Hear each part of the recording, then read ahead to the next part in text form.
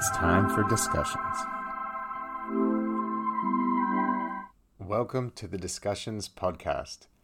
Today we're going to be talking about one of my most important things that I recommend people have in their lives, and that is accountability. A mindset where when something's happening that's making you angry or something happening that's making you upset or annoyed, you take ownership and you take control of it. And what I mean by that is if you have really loud neighbors that are annoying you and you think, oh, I'm really mad at them. They're so inconsiderate. They haven't thought about me. That's not taking ownership. Taking ownership says, I have not earned enough money to live in a house that is far enough away from my neighbors. And you may have picked up on something. The second one hurts more. When we take ownership, it can hurt. Being real with ourselves for some of these reasons can be annoying, but it takes away the annoyance pain and turns it into a different type of pain, a pain that we can control. When it was an external factor that we had no influence over, it was super annoying, and it's really easy to get angry at loud neighbors. But if you take control of it, it's a different type of anger. It's a type of anger that can motivate you to improve your situation or help you realize that you do need to make some changes.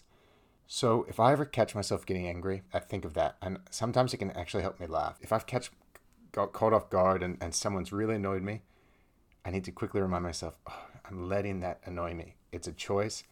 I'm in control of my emotions.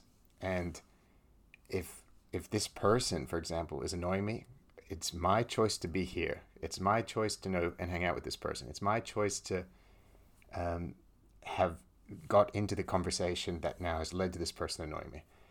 And the externalizing it is easy, but externalizing it cannot fix it because you no longer have influence on it, no longer have control. Taking ownership of your problems is hard, but it's the way that will bring the best rewards when it influences you to change your life for the better.